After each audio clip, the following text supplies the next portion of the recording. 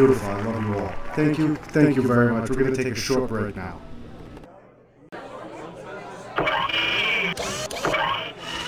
Burn contaminant.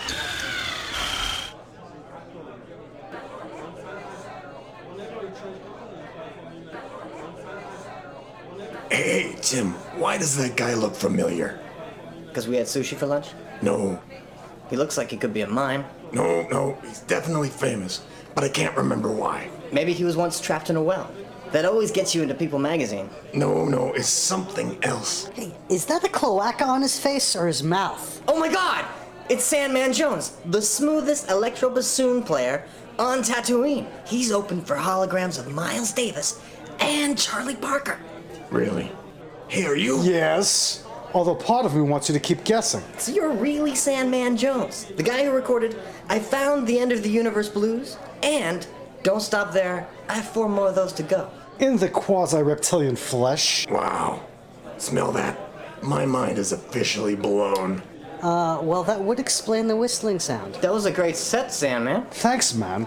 It was good till that monk cut off the arm of the walrus. After that, the vibe just kind of left the room like a Jawa with his pants on fire, you know? So listen, what the hell is a renowned intergalactic talent such as yourself doing in a hellhole like this? Oh, it's a short but sad story. Answer the question. Is that a cloaca on your face? No. Now, at the height of my career, when I'd acquired as much fame and money as the Empire would allow, Destiny introduced me to a hot piece of Ewok named Lola. An Ewok? Really?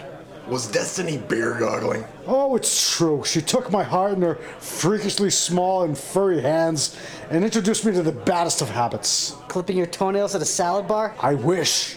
No, Lola got me hooked on the junk. For 10 years, I was addicted to everything from the spicy melange to Folgers crystals. And once even snorted a tribble. I had an itchy nose for a week. Wow.